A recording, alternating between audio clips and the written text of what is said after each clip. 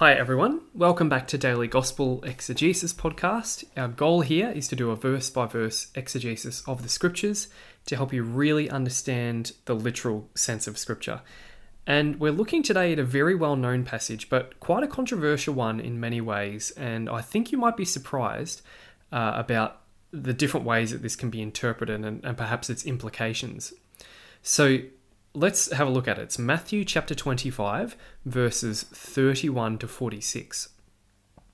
Jesus said to his disciples, "When the Son of Man comes in his glory, escorted by all the angels, then he will take his seat on his throne of glory. All the angels will be assembled before him, and he will separate men one from another, as the shepherd separates sheep from goats. He will place the sheep on his right hand and goats on his left. Then the king will say to those on his right hand, 'Come, you whom my Father has blessed, take for your heritage the kingdom prepared for you since the foundation of the world. For I was hungry, and you gave me food. I was thirsty, and you gave me drink. I was a stranger, and you made me welcome. Naked, and you clothed me. Sick, and you visited me. In prison, and you came to see me.' Then the virtuous will say to him in reply, 'Lord, when did we see you hungry and feed you, or thirsty and give you a drink? When did we see you a stranger and make you welcome? Naked and clothe you, sick or in prison and go see you?' And the king will answer, 'I tell you solemnly, insofar as you did this to one of the least of these brothers of mine, you did it to me.' Next it will say to those on his left hand, 'Go away from me with your curse upon you, to the eternal fire prepared for the devil and his angels. For I was hungry, and you never gave me food. I was thirsty, and you never gave me anything to drink. I was a stranger, and you never made me welcome. Naked, and you never clothed me. Sick and in prison, and you never visited me.' Then it will be their turn to ask, 'Lord, when did we see you hungry or thirsty, a stranger or naked, sick or in prison, and did not come to your help?' Then he will answer, 'I tell you solemnly, insofar as you neglected to do this to one of the least of these, you neglected to do it to me.' And they will go away to eternal punishment, and the virtuous to eternal life." So a really interesting parable, a very confronting parable, the parable of the sheep and the goats. And you might have heard me do an exegesis on this passage before, possibly, and I've actually revised my views slightly on the best way to understand this, which is really what we should do if we want to be serious about studying the Bible. We should be open to correcting our views and changing them if they're not quite correct. And I think that the interpretation that I'll offer here makes a little more sense of the text. So let's start by thinking about the context. Jesus has just been speaking, he's been giving an extended discourse about the coming of the Son of Man. So he's had a whole series of parables about the coming of the Son of Man. He's told them the signs to watch out for that will accompany the coming of the Son of Man. And he's urged his disciples to be watchful and ready, like the parable of the 10 virgins. He's just given that. So everything he's said so far to his disciples has been about the necessity of being watchful and ready. And he's told them the Son of Man could return at any time. So he's been talking about the need for watchfulness before he comes, and now what he's going to do is he's going to talk about what will actually happen when he does come. What is that going to look like? That's what the parable of the sheep and the goats tells us. Now, to understand this, firstly, we need to understand the word coming in Greek. So, because this parable is about the coming of the Son of Man. The word coming in Greek is parousia, and that literally means presence, but it can also mean appearing or visitation. It's used a lot in the Bible, and particularly in the Gospel of Matthew, and 20 times total in the New Testament. We know from other Greek literature that parousia usually describes a visitation of a king to a city he has previously conquered. So the visitation of a king to a city that he's already conquered. So in that sense, it presumes a period of absence before the king's return. The Bible uses it in really similar ways if you look at Judges and 2 Maccabees. And more importantly, it uses that word parousia to describe the coming of Jesus Christ, his coming of judgment, basically, who's going to bring judgment upon his enemies when he returns to his territory. And also, when he comes, there will be an element of judgment, but he'll also rescue his faithful disciples. And we see both of these in this parable. So the word parousia, or coming, it can refer to two different things in the Gospels in terms of Jesus. It can refer to what's often called his middle coming, which is the destruction of Jerusalem in 70 AD. That was one coming of Jesus. Or it can refer to his second coming at the end of time, which hasn't happened yet. The text we're about to hear, the parable of the sheep and the goats, has been taken both ways amongst scholars. It's highly debated. Some scholars think that Jesus in this parable is talking about the destruction of the temple in 70 AD. It's talking about the judgment that will occur when Jesus comes in 70 AD to judge the Jewish people in 70 AD. Or other scholars think it's talking about the second coming, which hasn't happened yet. It's talking about the final judgment when God will judge whether people are going to go into heaven or hell for all eternity. So the final judgment day. Traditionally, most people in the church have seen this as a description of the second coming. But there are some scholars who think it's about 70 AD, and you might see that in some commentaries. Now, my view on this is that this is primarily talking about the second coming, but this needs a bit of nuance. In the context of the other parables, which has come just before this, so he's just told the parable of the two servants, the parable of the bridesmaids, the parable of the talents, that's all in chapter 24 or 25. Who's Jesus' primary audience here? I think this is the key that will help us understand the parable. Let's keep this in mind. Jesus has just been speaking those other parables to the apostles, primarily. And he's been reminding the apostles of the duties he's given them to fulfill while he's away. And he's basically been saying to them in these parables, you need to look after the rest of the Christian flock. Now, in this parable, the parable of the sheep and the goats, Jesus is going to say, you need to look after the least of my brethren. Remember that phrase. If you do something for the least of my brethren, you do it to me. Now, given that, the phrase the least of my brethren probably means Christians in particular. His brethren are Christians. And so if we understand Jesus continuing to speak to the apostles here, what he's basically saying to the apostles is, on Judgment Day, you'll be held accountable for how you treated Christians, because they're going to be the leaders of the church. These are what we're going to see here in the parable of the sheep and the goats, hungry and you gave me drink, etc., in reference to the least of my brethren. These are the things the apostles will be held accountable for on Judgment Day. Jesus is going to say to the apostles, how did you treat other Christians? Did you visit them when they were in prison? Did you feed them when they were hungry? So this is primarily aimed at the apostles in terms of the way they need to treat other Christians as part of their leadership. This makes good sense of the parable, I think, because it makes best sense of his audience. Here, Jesus is primarily speaking to the apostles and the other leading disciples who are going to be charged with looking after his growing church. So the scene, what we're going to see here is basically what Judgment Day will look like for the apostles. So it really is a scene of the second coming. It's what the second coming is going to look like and what Judgment Day is going to look like for the apostles. These are the things that they will be held accountable for. I think that makes the best sense of the scene. It's referring to the final judgment, which is still in our future. It's what's the final judgment is going to look like from the perspective of the apostles. So I think this parable is not referring to 70 AD at all. And it means that this parable can still have some application to us because it's about the second coming in the future. The application to us would be, we need to do the loving works that Jesus expects of us to those he's placed in our care. So he's speaking primarily to the apostles. He's telling them they need to look after the Christians he's placed in their care. But we're going to be held accountable on Judgment Day for a similar kind of thing, for how we treated the people God has placed in our care, particularly other Christians. That still applies here. Even if we're not leaders of the church, you can expect that on Judgment Day, God will be looking at similar things in terms of the way we treated other people. So in that sense, the parable still certainly applies to us.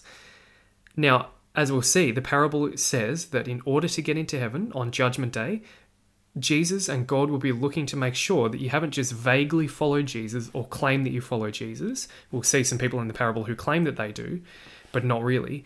What does it take to get into heaven? As it is made clear throughout the entire Gospel of Matthew and the other Gospels, is to get into heaven, you need to do the Father's will.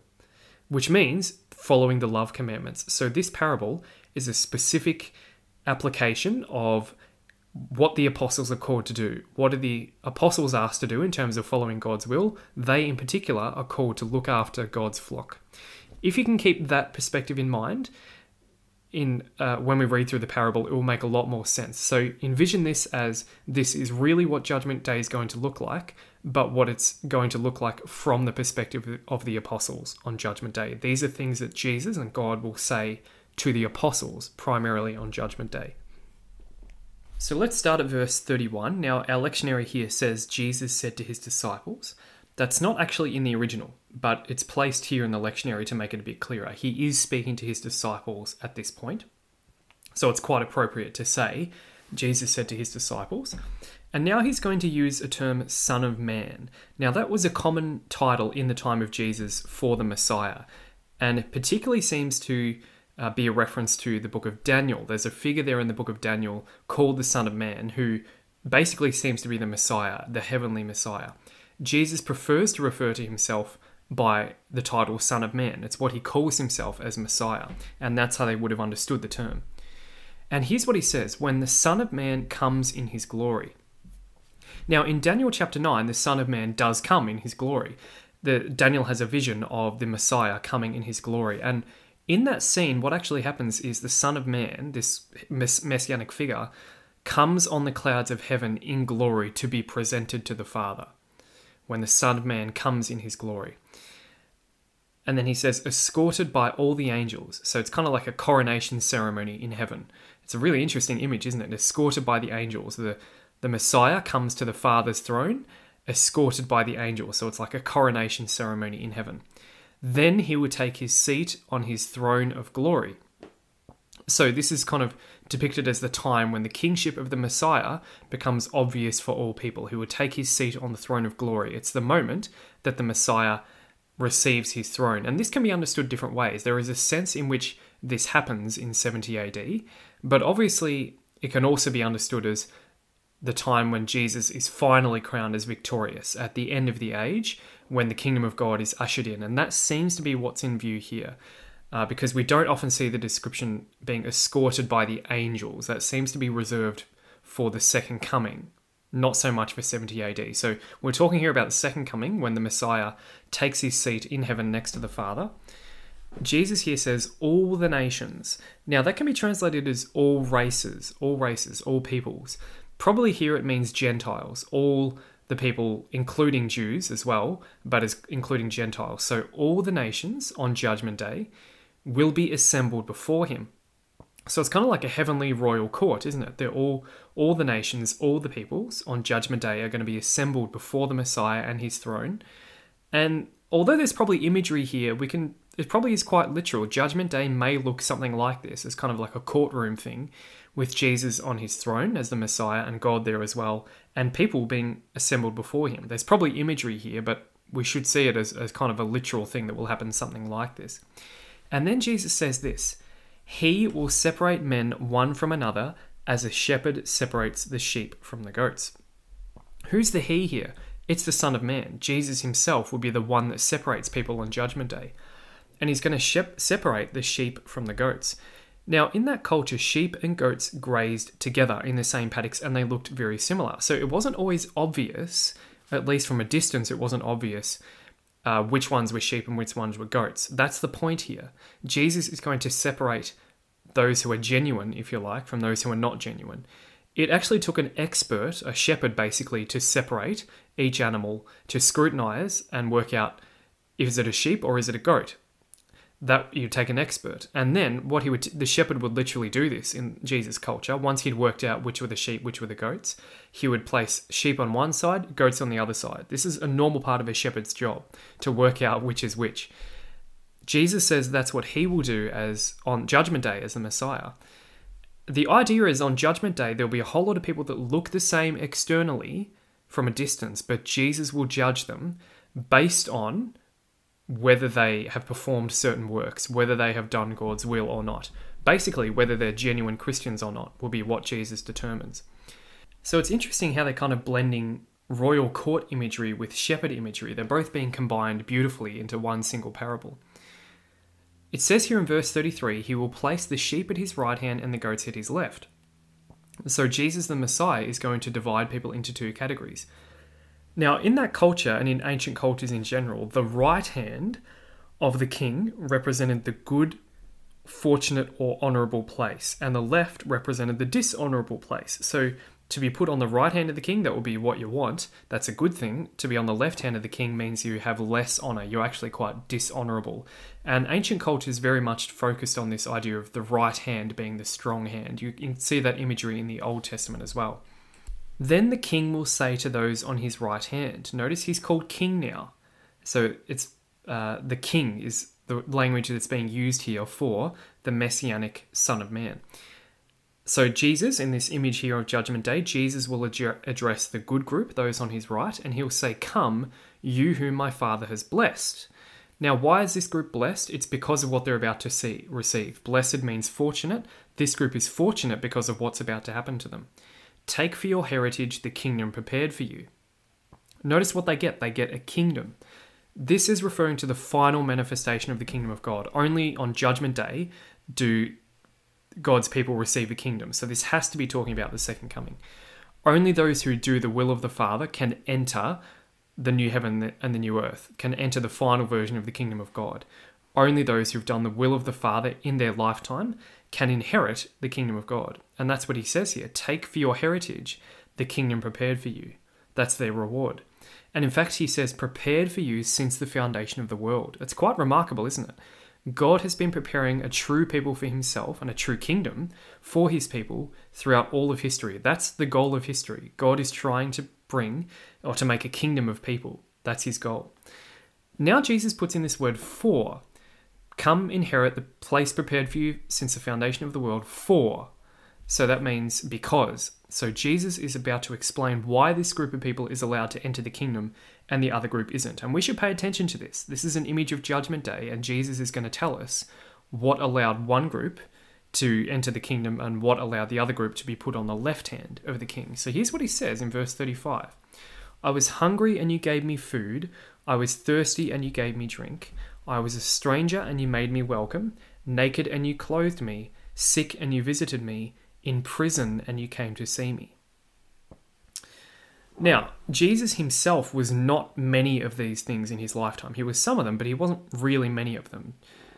Jesus is using this as a metaphor for something else, which he's about to explain. So when he says, I was hungry and you gave me food, Jesus here talking from the throne, he's not actually referring to himself. And that's what his audience is a bit confused about. They're going to be saying, well, when did we do those things for you?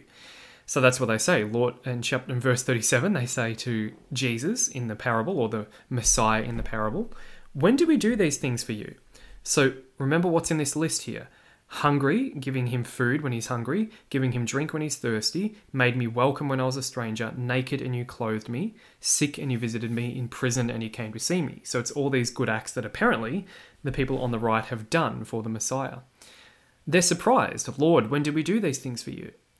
They've been selfish. This must be people who've selflessly been giving of themselves to people, but they never really realized that in a sense they were doing it for Jesus. And then they list all the things. They say, when did we see you a stranger and make you welcome? When did we see you naked and clothe you? And they list all of them. And then in verse 40, the king replies. Notice he's called the king now. As soon as the Son of Man sits on his throne, he has the right to be called king. He says, I tell you solemnly. So this is an important statement that's about to be said. Insofar as you did this to one of the least of these brothers of mine, or some translations call this group my brethren, when you did this to my brethren. Now, who is this group? This is the key question. Who are these brothers of the Messiah that Jesus is talking about in the parable? There's different views about it. I think clearly the best view here is that it's Christians. And in particular, remember this is a vision primarily referring to how the apostles are going to be judged. So I think here when it says my brethren, Jesus saying my brethren, it means Christians in the first centuries. These are people who really struggled in the first century. They faced a lot of hardships when they were preaching the gospel. It was very difficult to be a Christian. Many of them were beaten, thrown in prison. Many of them went hungry and thirsty. They were outcasts in society because they were Christian.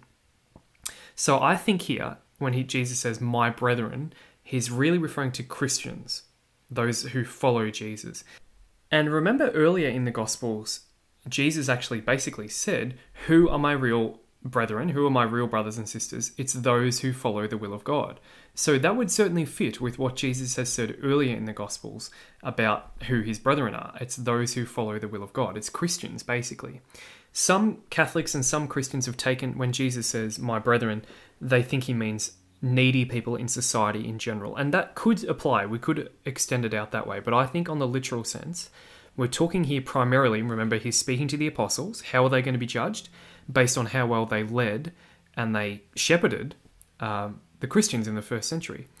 And Jesus here, or the Messiah in this parable, literally says, I tell you solemnly, insofar as you did this to one of the least of these brothers of mine. What does it mean to be the least? Well, it'd have to be the least important person from the brethren. Who would be the least important brethren? Probably the most insignificant Christian. I think that would be a legitimate way of interpreting it. The one who is not particularly high ranking in the church. It's the least significant Christian. That would be one way of looking at this. He says, when you do it to the least of my brethren, you did it to me. So the teaching here is that the apostles and other Christians, when they look after the Christian flock and they go visit Christians in prison, they feed Christians who are hungry, they kind of, when they do that to a Christian, they do it by extension to Jesus. If you help a Christian, you're helping Christ. So it's almost this imagery of the body of Christ here earlier in the Gospel of Matthew. Jesus is the head and Christians are the body. So when you do something to the body, you're actually doing it to the head as well. That seems to be what he's saying. The other interpretation, if you're going to say that his brethren means the downtrodden in society, well then in this case, Jesus is saying that he's mysteriously present in every downtrodden person in society. And perhaps that is the right interpretation.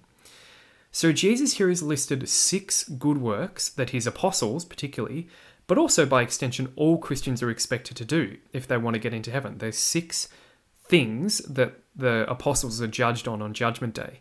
And these have come to be known as the corporal works of mercy.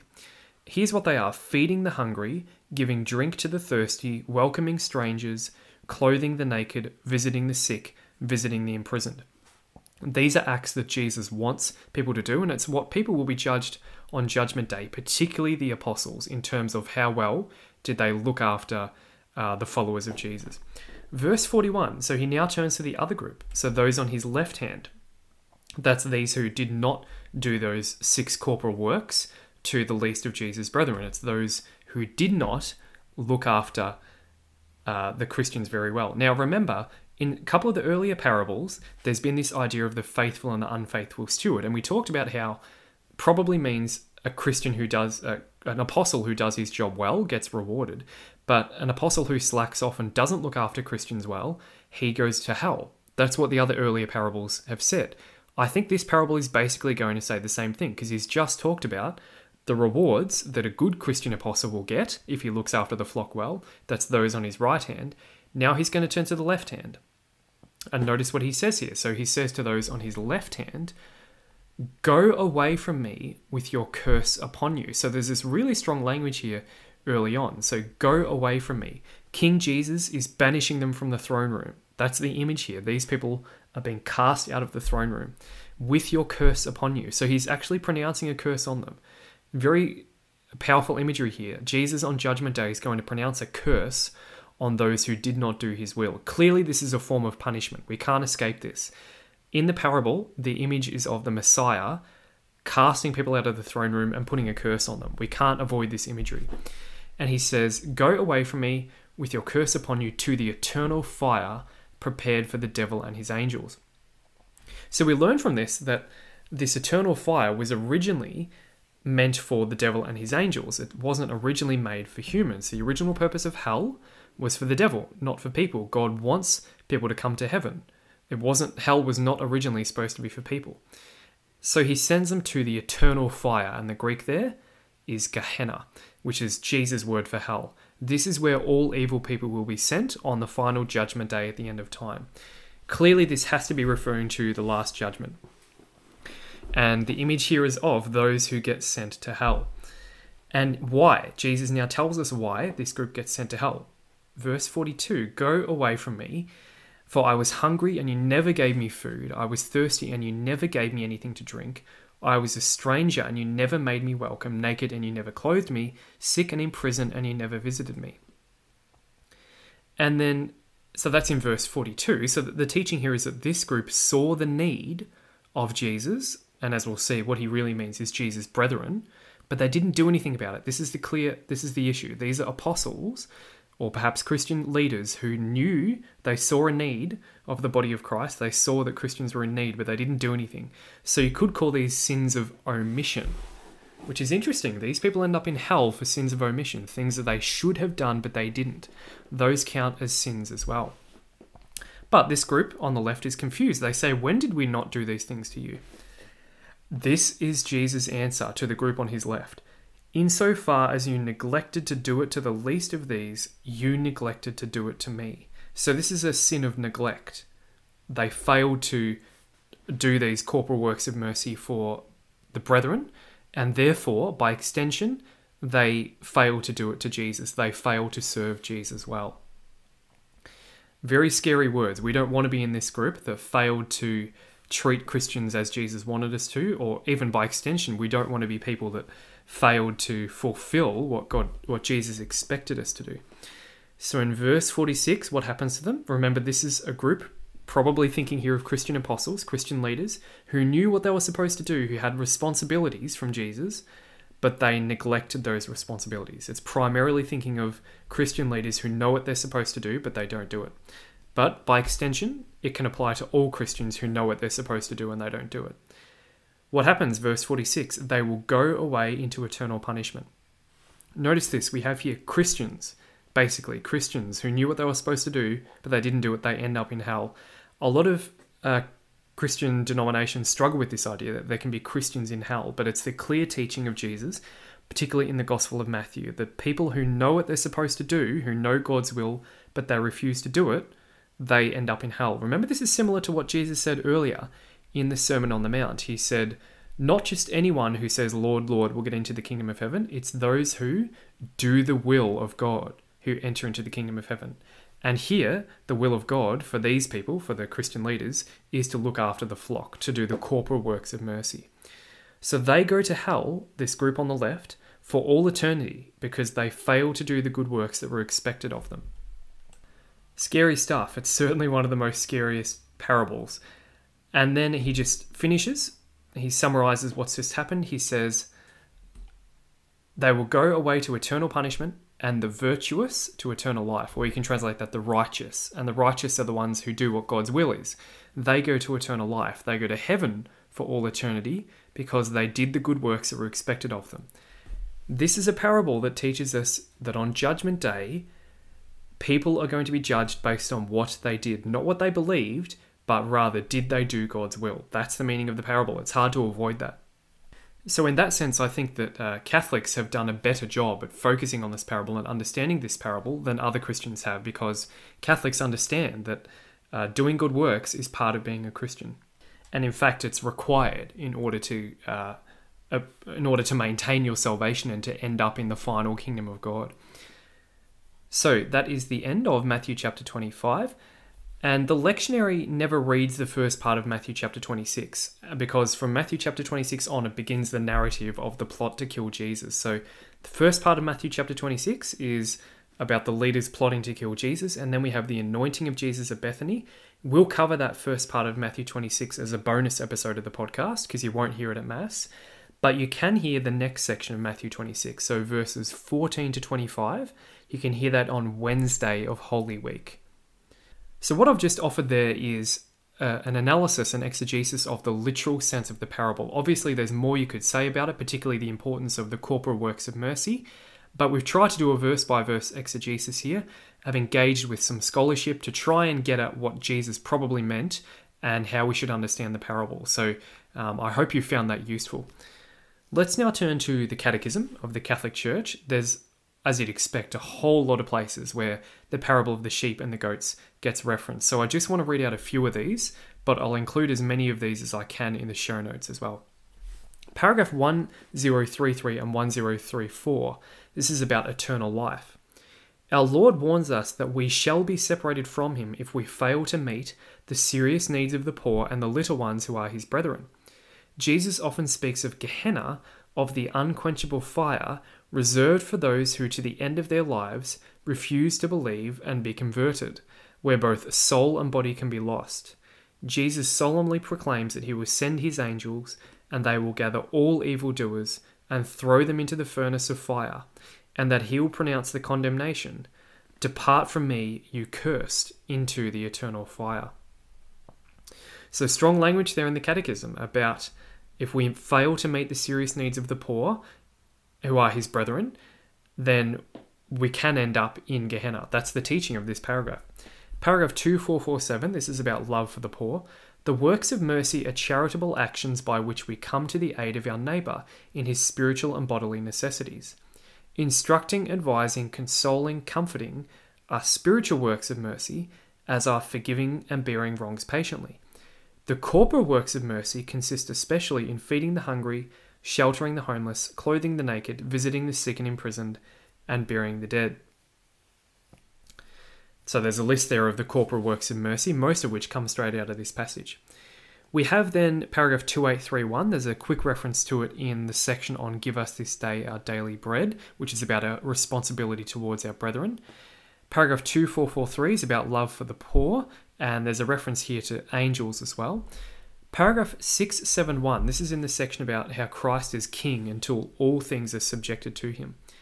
Though already present in his church, Christ's reign is nevertheless yet to be fulfilled with power and great glory by the king's return to earth. So here is the clear Catholic teaching that one day Christ will return to earth, and at that point his reign will be fulfilled completely, as we see in the judgment in this parable. Paragraph 678 and 679 is about Judgment Day. Following the footsteps of the prophets and John the Baptist, Jesus announced the judgment of the last day in his preaching. Then will the conduct of each one and the secrets of hearts be brought to light.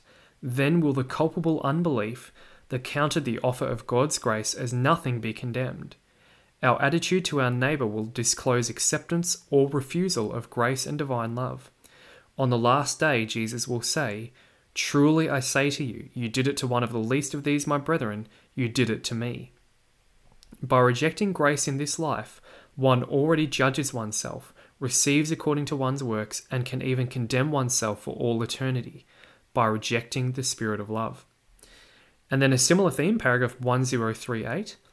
Then Christ will come in his glory and all the angels with him. Before him will be gathered all the nations, and he will separate them from one another as a shepherd separates the sheep from the goats, and he will place the sheep at his right hand, but the goats at his left. And they will go away into eternal punishment, but the righteous into eternal life.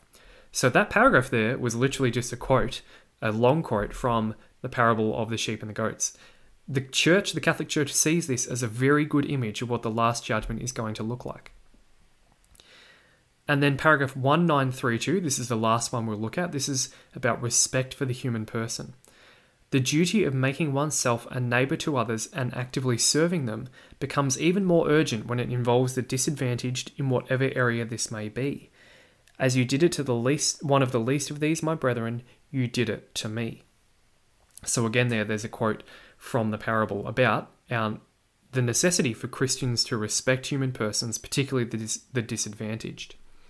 So we've looked at a very challenging text today, the parable of the sheep and the goats, one that's often talked about but not really analysed in depth, and I hope you've appreciated the way that we've done a verse-by-verse exegesis on this text. It's certainly one of the texts that for me made me rethink salvation theology, and eventually was one of the key texts that made me eventually turn to the Catholic Church from the Protestant faith.